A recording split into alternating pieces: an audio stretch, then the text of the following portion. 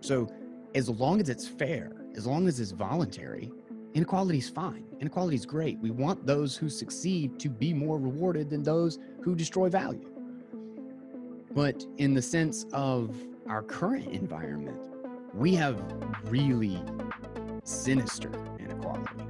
If everybody, if the water's flowing and everyone is benefiting, right, everyone's cup is filled, people are happy, right? They have better things to do than to line up outside of someone's house and threaten to chop their head off. I don't think we should be setting up guillotines anywhere, and that's why I love Bitcoin. It's the peaceful revolution, right? But why do people want to set up these guillotines? Because they know the system isn't working. It's not working for them, and despite working very hard at many jobs and climbing the ladders, it's still the prospects for retirement, even the ability to afford a home today is just it's outside of the reach of so many very hardworking Americans. The system is not serving them. The system stratifies wealth through asset inflation and in disproportionate access to assets.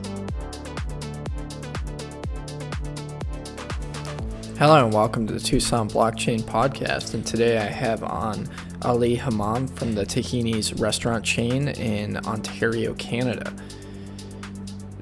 Ali decided with his partners to convert a large portion of the company's reserve cash into Bitcoin, and we have a conversation about why he chose to do this, about money around the world, hyperinflation in Egypt, and what it's like to be a business owner. This is an awesome interview, and I really enjoyed it. I hope you do too. Alrighty, and we're recording. Welcome, Ali, to the Tucson Blockchain Podcast. Thank you, Alex. Thank you for having me. It's an honor to be here. Yeah. So you're tuning in from London, Ontario, which is pretty close to the U.S. border, just right above Ohio. So yeah, you're the owner, and you run the Tahini restaurant chain. Yep. So what is it exactly that you do for them? So we run a franchise business, a restaurant franchise business here in London, Ontario. We make Middle Eastern and Mediterranean cuisine. We started with one restaurant, grew it into 2, 3, 4, and then we switched it to a franchise model. And now we have 4 franchisees lined up for the coming year. One is about to open actually this week, so it's pretty exciting. And yeah, we make the best shawarmas, falafels, kebabs you can think of. And recently, we've made an announcement that we've switched to a Bitcoin standard, and it's working out pretty good for us. And we're excited to share that with people and share the benefits of doing a move like that for medium businesses and small businesses. And yeah, man, super pumped about it. Yeah, it's the new trend that I don't think very many people saw coming. I think people were focused more on like hedge funds and banks getting into it, and not as much on smaller, medium-sized businesses. So yeah, does your business accept Bitcoin, or do you just store your extra cash in it? Yeah, so we don't view Bitcoin as a payments technology. We think there's a lot better solutions for payments that are cheaper and more efficient, and fiat is just more efficient to use as payments method because it's not as volatile as Bitcoin is. So us going on a Bitcoin standard doesn't mean we accept or pay any of our employees in Bitcoin. It means that we will continue to operate in fiat in wherever country we are open in, and we'll have a safe net of working capital for say 6 months, and then whatever extra cash that we have on top of that, that is considered our treasury, and we basically take that and convert it into Bitcoin. Awesome. That's awesome. Yeah, we really think it's a savings technology more than anything. Like, it's not meant to be, at least from my opinion, some people might disagree with that, but it's not, I don't think its main use case is for it to be used that way. I think it's way better at using it as a store of wealth than it is payment method. So Sure. Yeah, especially now as the price is so volatile and it's really has a small market cap. So yeah, how did you get to Canada? I know you've lived around a little bit. yeah, so I grew up in between Egypt and Saudi Arabia.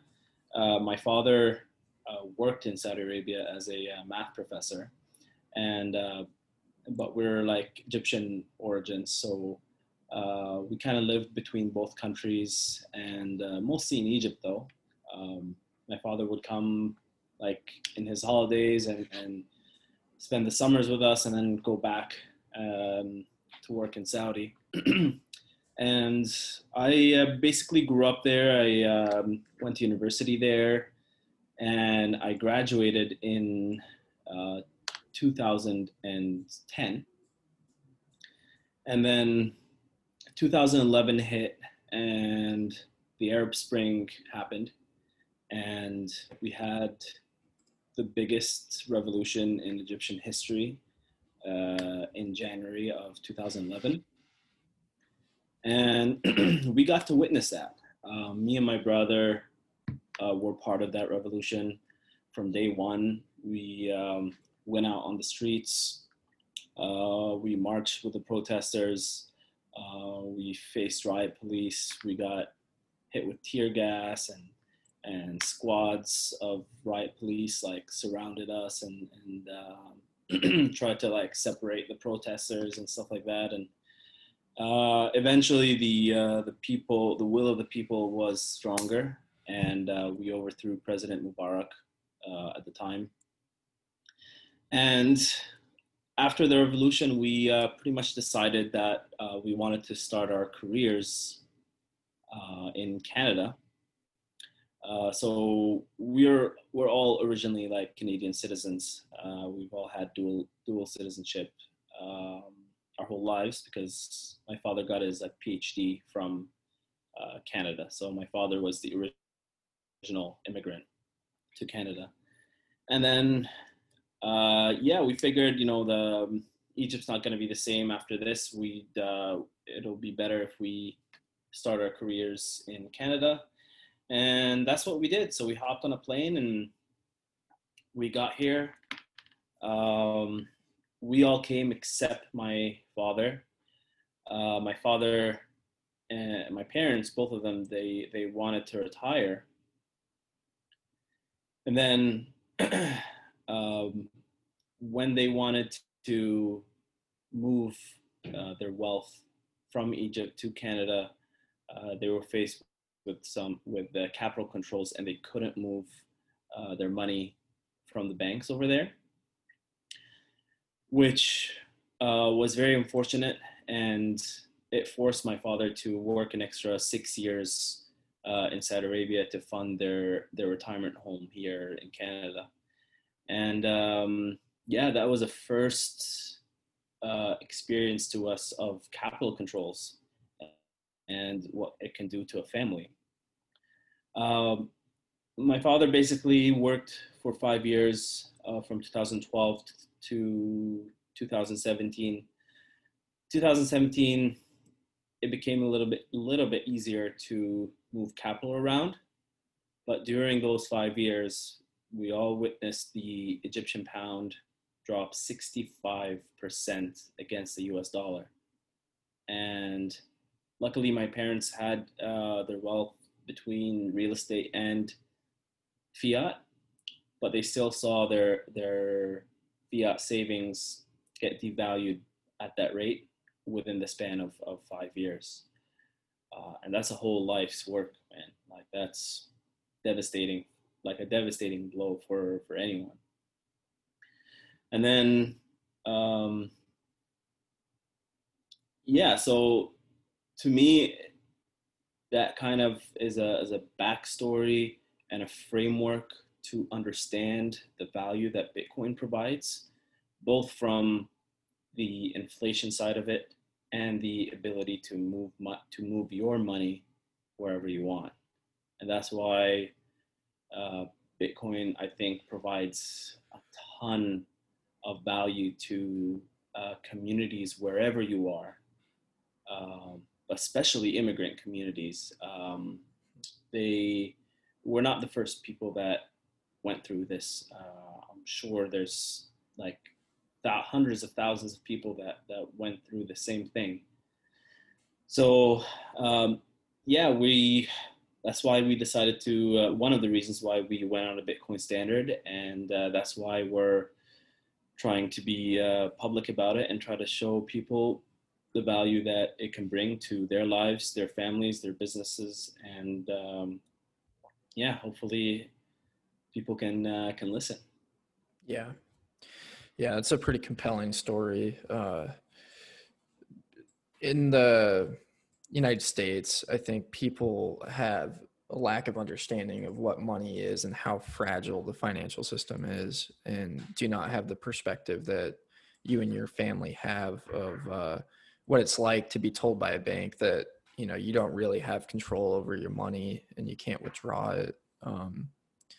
And Bitcoin definitely offers a very unique way to go about things, because you can self-custody it and you can take a hardware wallet or your iPhone and move your wealth across borders very easily, whether it's just sending it to someone or carrying it with you, whereas you can't do that with government currencies, which are really limited by borders.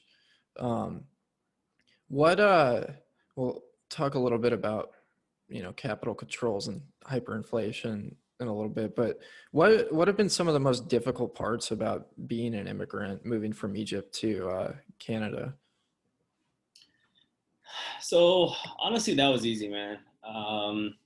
Canada is a great country. The Canadians here are amazing, super nice, super friendly. Uh, all the communities here, we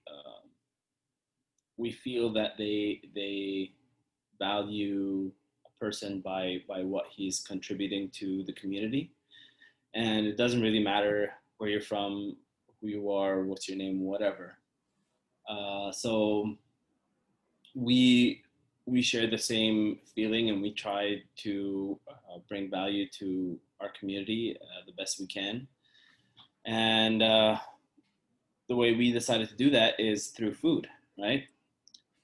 We try to feed people good food, and the support that we got from the London community here in Ontario has been amazing.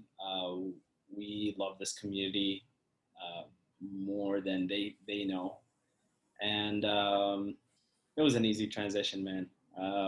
We love Canada. I think of myself more of a Canadian than I am a Egyptian by a big degree. So that tells a lot about um, what our experience has been. That's awesome. Yeah. It I know Canada definitely has different sentiments on immigration than some places in the U.S., where it's just, my brother works with immigrants and refugees, and the policies that they have to work with just to live here legally are just absurd sometimes. Um, so yeah, so what were the capital controls like, and how did that impact your family in Egypt? So yeah, basically your money is you when you want to move big sums of money, and I'm not meaning $500 or a couple $1,000. Any meaningful amount of money, you have to go through your bank, and then here it's not a big of an issue in like Western countries, Europe, and so on. But when you go to countries in the Middle East or Africa or Asia, like or even South America, and you go through the banks, you're faced with a realization that the banks have full control of your money, and it's not your money to move wherever you want. And that's something that I think a lot of people here take for granted. Um, and yeah, the banks basically just said, no, we can't do it. You can only move like $1,000 a month, something like that, something like ridiculous. And yeah, man, like it's just a big no to move your money. And I think the ability to move your wealth wherever you want is a human right that everybody in the world should have. And Bitcoin provides that and gives you that freedom to move your money wherever you want. Yeah. The way that the banking system is set up is it's essentially a monopoly that we don't really have and it's growing ever increasingly more as cash is becoming less of a part of our society, but you don't have the ability to self-custody. You know, if I'm to send you money, I would have to use a payment service from bank account to bank account, whereas Bitcoin is a service that allows you to send money via, you know, peer-to-peer transactions. I can send it to your wallet from my wallet without any sort of payment processor. And that's really, really special and unique, and is shifting things up. Like, you have control of your wealth and property, whereas, you know, we didn't have that option before. So yeah, I mean, that would make sense to me why cash would lose its appeal to you, as well as what the central banks are doing with printing kind of universally across the world. Yeah, like I don't think what happened in the Middle Eastern countries or South American countries or any other country for that matter is going to happen in the States or Canada. They're not the same country. You know, that's not what we think. But what we're saying is this, like having the same monetary system will eventually lead to that road, right? Hyperinflation and strict capital controls. And as a person that saw that with my own eyes, it's something that is that can tear a family apart. And Bitcoin is beautiful because it protects you from both hyperinflation and capital controls. So it does both of these things and a lot more, to be honest. So yeah, like we just hope nobody goes through that. And we see right now as an opportunity to step up as a medium-sized business and tell other businesses that, you know, right now is a great opportunity to front run the coming wave of corporate buying of Bitcoin, because it's going to happen whether you like it or not, right? We've all seen it. We've seen MicroStrategy, you know, buy $425 million of Bitcoin. We've seen Square, Paul Tudor Jones, other hedge funds, like they're all coming, right? And the beauty is that now you can act quickly and move and have that same playing field as all of these big corporations do. And you simply just got to do one thing: you buy and hold Bitcoin. So that's a huge benefit that and a huge advantage that normal folks never had before, right? Um, like just as an example, like you couldn't invest in Uber, for example, when it was an up and coming company, right? You had to have institutional grade investing license, and you have to be connected, and you have to meet the right people in the right time, and Bitcoin just levels the playing field for everyone. Everyone can participate. Everyone can be a part of this, and nobody controls Bitcoin. Yeah, there's definitely in the current monetary system, there's definitely different sets of rules for different people. When you're closer to the money printer, the regulator, or the legislator, you have advantages to the compared to the normal person. Um, and yeah, I mean, to not have your wealth completely confiscated from you through inflation is huge for the normal person to be able to just like put it in something that's verifiably scarce and that you can audit and know that you actually own. Unlike putting money in the bank, it's because when something bad happens, it might not be there. So yeah, what are some things that got you really excited about Bitcoin when you first got into it, other than what we talked about already? So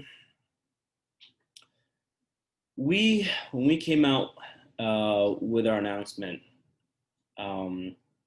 we view Bitcoin as a free, true savings technology that stores wealth across time and space. And what we mean by that is that, first of all, it's free in the meaning that nobody controls it, and like you don't pay a subscription to own Bitcoin or anything like that. And it's voluntary, right? Like it's out of your own free will to buy or sell Bitcoin, and nobody controls that, right? And it's true in the sense that the whole world can verify that I own my Bitcoin, and my Bitcoin hasn't moved around, right? And it's also true in that I can verify the entire Bitcoin network and its claims and its promises with a satellite dish sitting in the Sahara Desert somewhere, right? So it's true in that sense. And it's a savings technology in the meaning that, like, the idea of savings, if you think about it, Alex, it's engraved in us since we start earning our first dollars or first whatever, right? By a piggy bank. You take what you make, you put it in the piggy bank, and you store it for later, and you expect it to come out the same. But the problem we have is the piggy banks of the world don't operate like that. Okay? The piggy banks of the world, where we all put our money in, they have holes in the back. Okay? And they reach in, they take your money, and they lend it out to A, B, C, D, and whoever. And that's what's known as fractional reserve banking. Okay? And by doing that, you're essentially give them power to print more money. And let me elaborate on that. So when you go take a mortgage for a house, right? You take $1 million loan to buy a house, and then you pay it within 30 years. You're probably paying around 1.3 to 1.4 million within a 30-year period, right? You just allowed that bank to print that extra 300, 400,000 within a span of 30 years, right? And that's adding to the total money supply, right? And at a scale of trillions, all banks around the world are doing this, and that's, we run on a debt economy. That's just how it works. So just by participating in the debt economy, you're allowing the money supply to go up, and which ends leads to devaluing your money that's in the bank. Okay, not to add the central bank printing that's thrown on there as well. Okay, so basically your money is being messed with left, right, and center, and it's not even under your full control, right? So Bitcoin is a savings technology because it's encrypted and it doesn't allow anyone to mess with your money. It brings back the original idea of the piggy bank, right? The essence of the piggy bank is really brought by Bitcoin, right? Whereas if you put $100,000 today, you expect the value of it to stay the same, not the amount, the value of that money to stay the same, in like 10 or 15, 20 years, okay? If not increase. So it's a savings technology in that sense. And then it stores wealth across time because it's fixed, right? And when you think about that, like if you have a fixed base money, right? And the whole world becomes more productive, right? You're more productive, Alex, with your work. I'm more productive. We open a ton of more tahini restaurants, and global trade is just increasing. Just people are producing more, right? If you have a fixed base money supply, right? That money supply is basically the value of the future productivity of the planet discounted back to the present. Does that make sense? Right? Yeah. So it's beautiful in that way because it's fixed. We've never had any type of money that has absolute scarcity. That's what Bitcoin brings, right? That absolute scarcity. Even with gold, you might think gold is limited. No, it's not. They're printing it at a 2%. Supply of gold is increasing at 2% rate every year, right? So yes, it's scarce, but it's not 100% fixed. And no matter what you do, you can't produce more Bitcoin, no matter how many billions of dollars you put into it. Okay, so it stores money across time.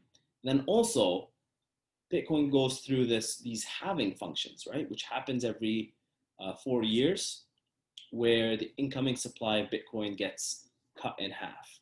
Okay, and what that leads to is it leads to an exponential decay in the money supply of Bitcoin. An exponential decay. A lot of people underestimate exponential calculations, right?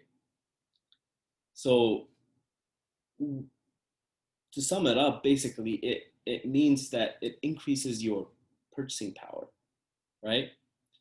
So not only does it store your value, but it also increases your value because it increases the purchasing power through that halving function, right? So that's why it stores wealth across time.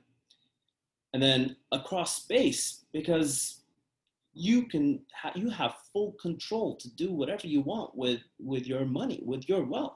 You can move it wherever you want without any capital controls or without anything. You're just you don't have to go through what I've seen, right? Nobody should go through that.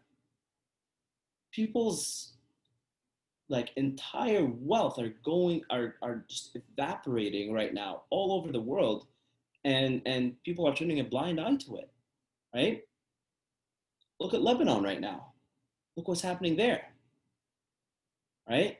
They're going through hyperinflation. I have Lebanese employees here, and they can't move their money out of Lebanon, and their currency's going to shit, right? So it stores your money across space, and all of these uh, characteristics is is why we think Bitcoin is more than just an investment. It's a savings technology, and that's way more valuable than just an investment.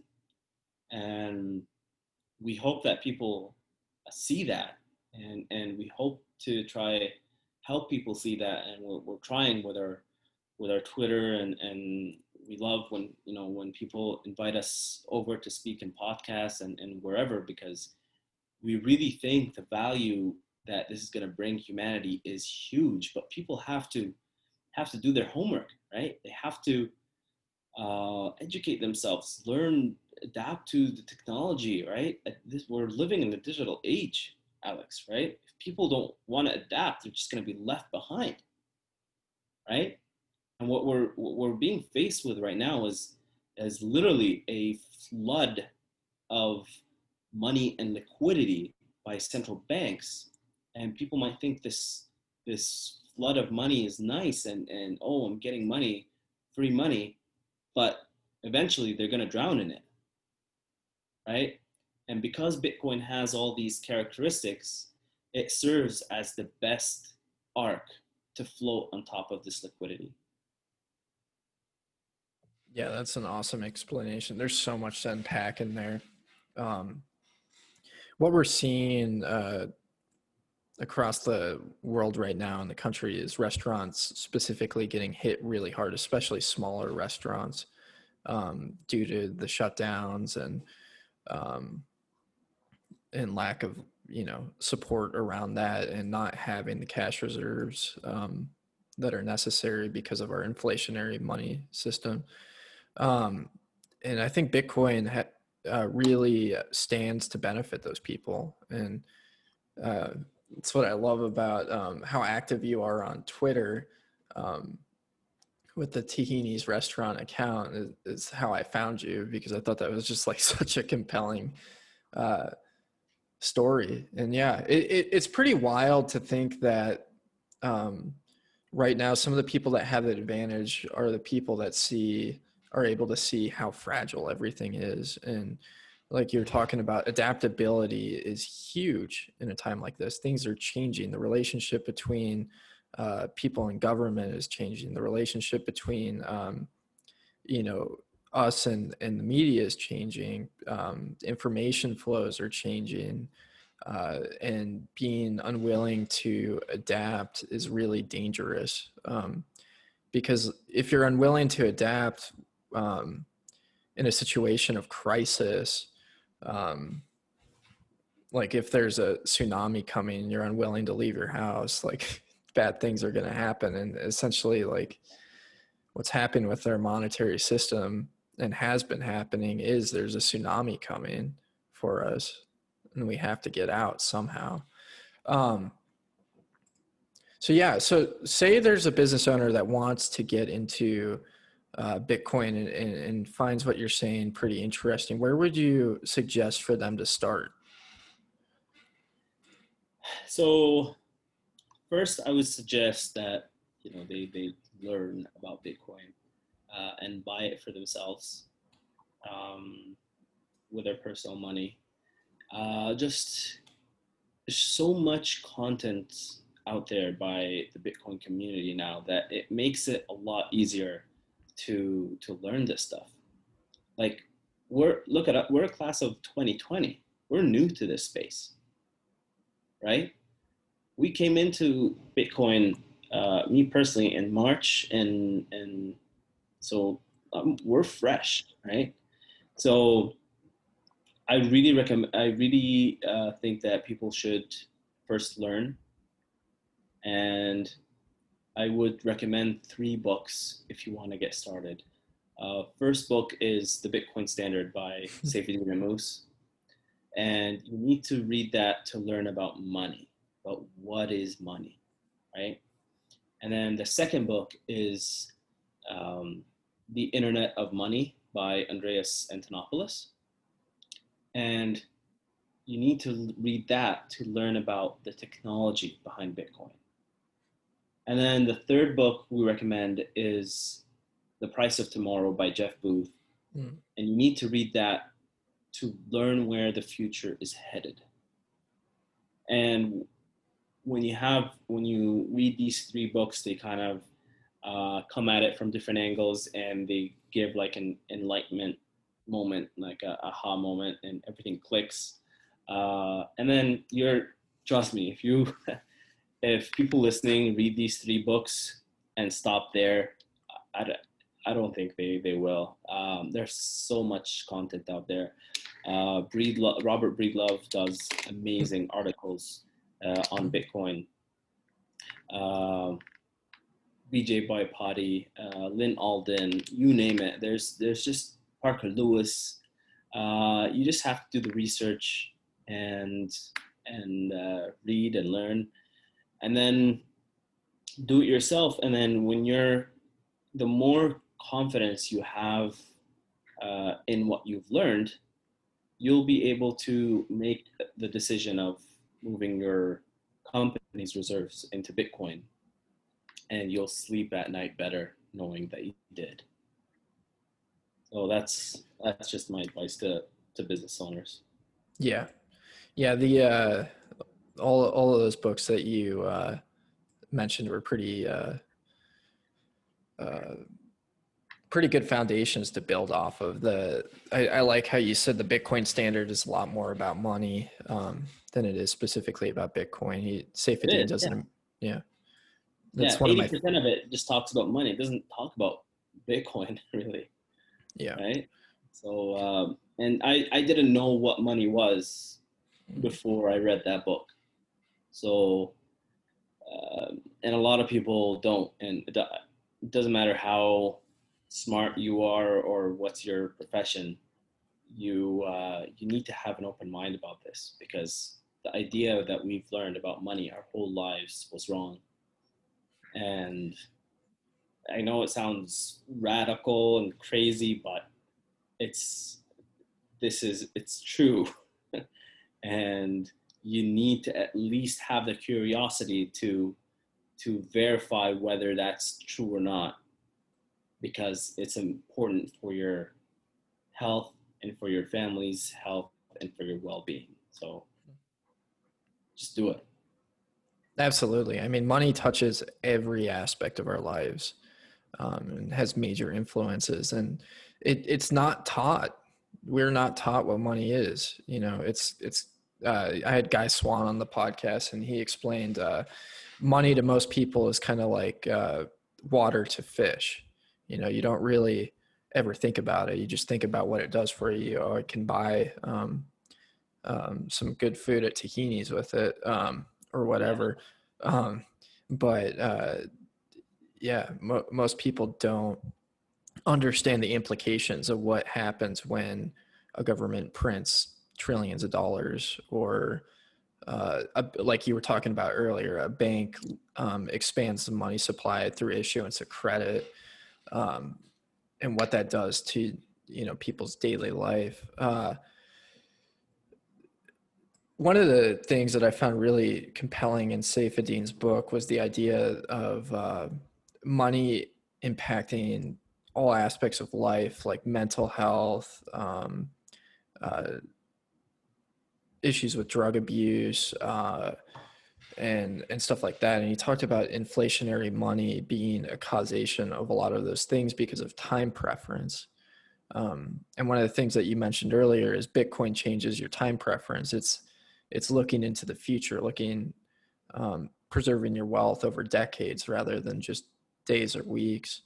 How has Bitcoin changed your time preference? That's a great question, Alex. And so for me personally, Bitcoin has, added more purpose to my life and my career by giving value to the work that I do, right? When and most people go through this right now with um, the current, money system, is that because your money is inflated away, but you're not seeing it, doesn't mean you don't know it, right?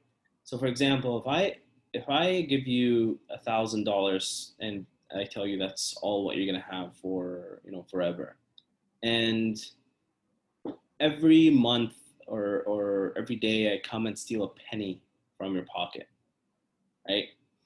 Over time, you're just gonna start feeling depressed, right? Because you're being stolen from, but your your pocket doesn't have a hole in it or anything, right? Like, but you're still being stolen from. So what people compensate with is that, okay, you know what? It's getting devalued anyway, so I might as well just spend it, right? So that's just a basic idea of why I think more people love to spend more money, is because that that insidious way that inflation works is that it steals the money that you earn, and like you have right now, Bitcoin is that option out of that system, right? And it perfectly stores your wealth, and it makes you think about the future because it does that, because it stores your wealth across time. So you like me, I am more upbeat, and I come to work tap dancing every day because I know the value that I'm going to create today is going to store across time and space. And I don't care about buying, whoever else is buying, the Ferraris and the Lamborghinis, or I don't care about any of that. Okay, because I just buy the stuff that I need and I want for myself. I'm not influenced by any other outside forces that that tell me what I think and should do, because this is my hard-earned money, and this is money that's gonna increase over time, and I don't want to just spend my money on things that don't add meaning to my life. So it added a lot of just zen and calmness and peace to my life. And I think it does the same to a lot of people. I've heard so many people talk about that. It made me like healthier and work out more and care about my long-term health. So yeah, man, like Bitcoin just changes you in every way. Yeah, absolutely. It it gives a time preference is a huge thing, and giving us a different perspective on the world, and committing to the long-term future, being willing to build things rather just than consume things. And I've noticed for myself, I don't really play video games anymore, and I don't binge watch shows as much because of it's nice to have a sense of meaning and purpose when um, that you're not constantly getting screwed. I think that can be kind of a depressing thing to have in the back of your head, and instead to see hope for the future is, especially in a time that's as chaotic and crazy as right now.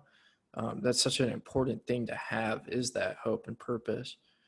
Um, so yeah.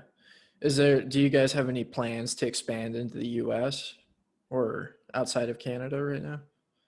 So yeah, we'd love to, man. Like we're open for franchising right now. We have 4 franchisees um, set up for the next year, like I said, in Ontario here, and we hope that after the 5th or the 6th, we expand outside of Ontario, whether it's to the United States or to other provinces in Canada. We think that we've built a successful business model, and a profitable business model to anybody that wants to own a business. And yeah, we spent years developing this thing. We hashed out all the little details. We have everything down to a process, and it just works. It works like clockwork, and we maximize the profits as much as we can. And at the end of the day, we just make amazing food, right? So people love that.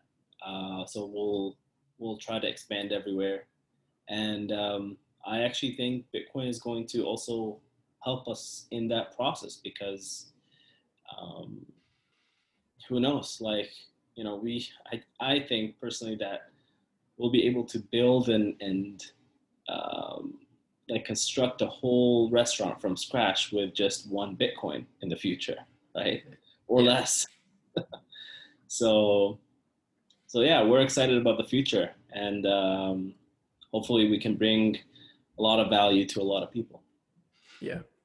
I know you mentioned in one of your other podcasts you were on that you kind of brought your partners down the Bitcoin rabbit hole with you. Have your employees also found interest in Bitcoin and started benefiting from it? Yeah, I don't talk to them about it a lot. I mean, if they ask me, then I will, but uh, it's not interesting to them at this point. They see our social medias, they see what we talk about and what we're doing, but um, if you're not going to have an interest in coming and asking us about this, like we're public about everything that we say, but um, yeah, like you have to have that curiosity, right? But our employees, not one of them came and kind of asked about it and told us that he was in it too, which was kind of exciting. But other than that one employee, no one else no one else did it. Our community, on the other hand, they um, they asked us a lot about it. Um, they think we're crazy, right? They think we're reckless, uh, incompetent, all of the things like um, you can think of, and we try to help with our social media to try to educate people on Bitcoin, because um, like that's one of my goals on Twitter is um, having people go down a rabbit hole and try to understand things for themselves, and then come ask us, why did you guys do this transition, right? We can easily just ignore them and hold our Bitcoin and just sit back and relax, right? But we believe the value that it brings to communities are huge, right? And especially, for example, like the Muslim community around the world. Um, I'm part of the Muslim community here in Canada, and I I think they're like one of the like most educated and hardworking people that I've ever met. They're all my friends are like doctors and lawyers and dentists, and they're very educated people, but I don't think they understand money all that well. And it's okay. I didn't understand it either. But now that I do, I have this obligation that I want to tell people about it, right?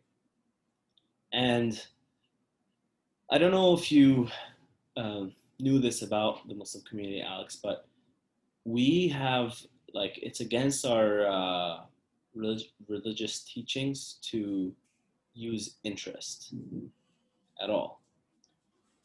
And that's one of the core like principles.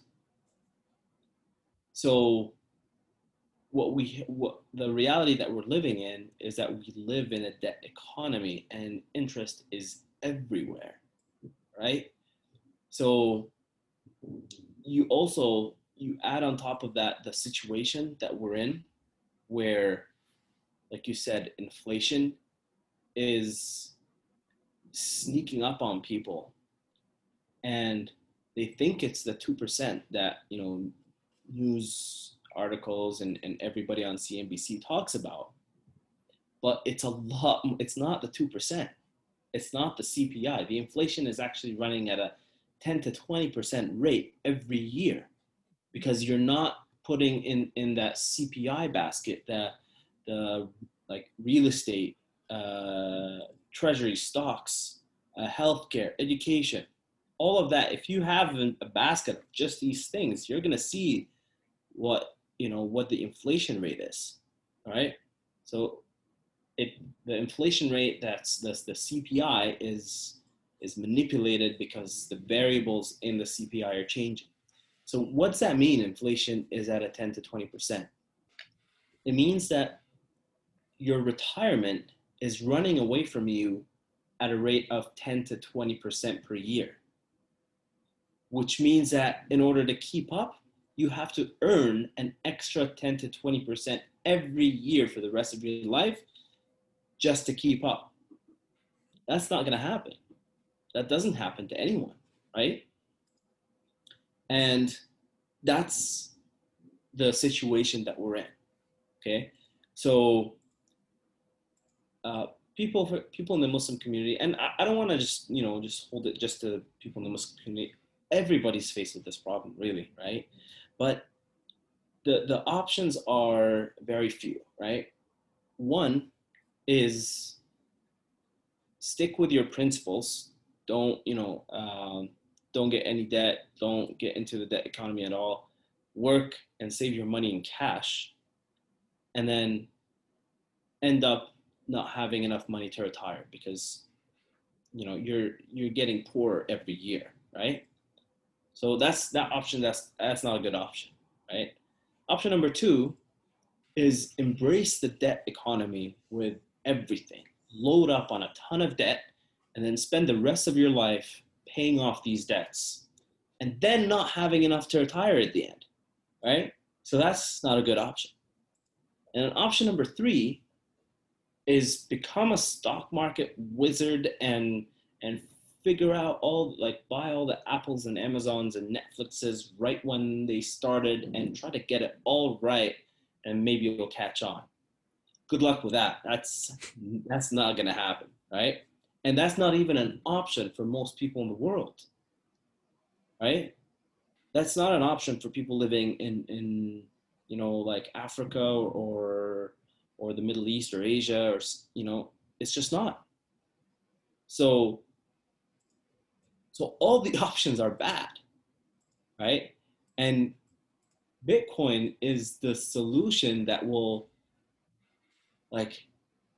go on a Bitcoin standard, because you will have that arc that we talked about that will save you and your family, right? And it will float on top of whatever the inflation rate is, right? If you take what you earn and save it in Bitcoin, your value of your money is going to be safe because it floats on top, right? So every year, 10 to 20% inflation rate, Bitcoin is just going to stay ahead of that. Okay, so I think people can resonate with that, and also the fact that you get to have control of your money. It's something truly amazing, and it will save a lot of people's lives. They only have to learn and understand it. And yeah, hopefully they listen to this and they share it with friends and family, and the word gets around. Yeah. I mean, I think that one of the things that I was thinking when you were talking earlier about your community, versus your perspective is entrepreneurs have a very different perspective on money and the world in general. A lot of people want to just go get a job and do what's secure, but entrepreneurs are problem solvers. That you look at issues and try and fix them, and so you're kind of prone, if you're that type of thinker, to be on the cutting edge as far as whatever the solutions are. And that's probably a bit of why there's a disconnect between what's happening or what your community thinks about what you're doing and your opinion on it. As far as the Muslim community, when you talk about being forbidden to have interest, is that just specifically with lending, or is that earning interest too? So it's for both. And what most people end up doing is that they actually forget about this principle and they embrace the debt economy anyways. And because there's no other way. If you don't do that, you're just gonna be poor for the rest of your life, right? So you give away your principles just to give your family a good lifestyle, right? And you know, the beauty about Bitcoin and the benefit that I think it brings to the Muslim community is that you don't have to, forgo your principles, and you'll be able to give your family the lifestyle that you made for them, right? And the one that they deserve. So it really solves more than one problem for the Muslim community, and hopefully they can see that as well. Yeah, I think that's definitely a very compelling message. I mean, I think what inevitably happens in the fiat monetary system is that we're forced to operate in a way that our values are compromised to an extent, because just the way that it's set up, where it's kind of like a rule. Well, certain people have certain rules that benefit them against others, and it really is. I think there's a huge rise and a compelling message coming from people that are a little bit more socialistic, because it's one of the few places that's really like addressing that issue and trying to solve the inequality. Now, I think we both might see some issues with some of that, but and see Bitcoin as more of a solution. But yeah, I mean, it's amazing to be able to have that type of money that allows us to really, like you said, experience freedom to be who we are and live within our value system, rather than being beholden to all these people that have no concern for our communities, and just us in general. Well, yeah. Where can people find you on social media and stuff? Yeah, so people can follow us on Twitter at The Real Tahinis. We're also on all the social media platforms by just Tahini's Restaurants, Facebook, Instagram, TikTok, you name it. We're everywhere. And if people want to reach out to us, I'd say Twitter is probably one of the best platforms if you're thinking about, talking about Bitcoin, or potentially opening up a franchisee with us. And you can reach us there. And I want to thank everybody for their support. Honestly, like the Bitcoin community, you guys have been awesome the whole way. Like we didn't expect this at all, and I definitely appreciate that. Hopefully we can have that same attitude to everybody that comes in the future, because it meant a lot for us, right? they can be a little defensive from the outside before you engage with them. You know how it is, right? Like they seem a little crazy at first, but once you get to know them, and like they're one of the most educated and smartest communities that I've seen. So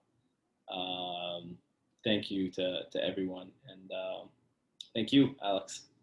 Yeah, and hopefully somebody listening wants to open up a franchise here in Tucson, because and I just went on your guys' YouTube page, and you have some videos of the food, and it looks so unbelievably good. Thank you. But yeah, if I'm ever up in Canada and Ontario, I'll make sure to stop by one of the restaurants. Absolutely, 100%, man, and it'll be on me, of course, and I'll be happy to sit down with you and break bread. That'd be awesome. Yeah. Well, thanks for stopping by. My pleasure. That was a really fun interview, and I wasn't really kidding. Their food looks absolutely amazing, and I made my mouth water a bit, and I wish that I could go eat at the restaurant. And if I ever make it up to Ontario, Canada, I know that will be one of the first places that I go. But yeah, it was fun, and he had a really good perspective on what it's like to be a business owner, and had a really cool perspective on Bitcoin. And I look forward to seeing what he does in the future with his business, because I think they're going to be really successful. But yeah, I hope you enjoyed the podcast, and if you want to support the channel, you can support me on Patreon or donate Bitcoin to me. And yeah, best thing to do though is to leave a review, like, comment, subscribe, etc. Yeah, have a good one.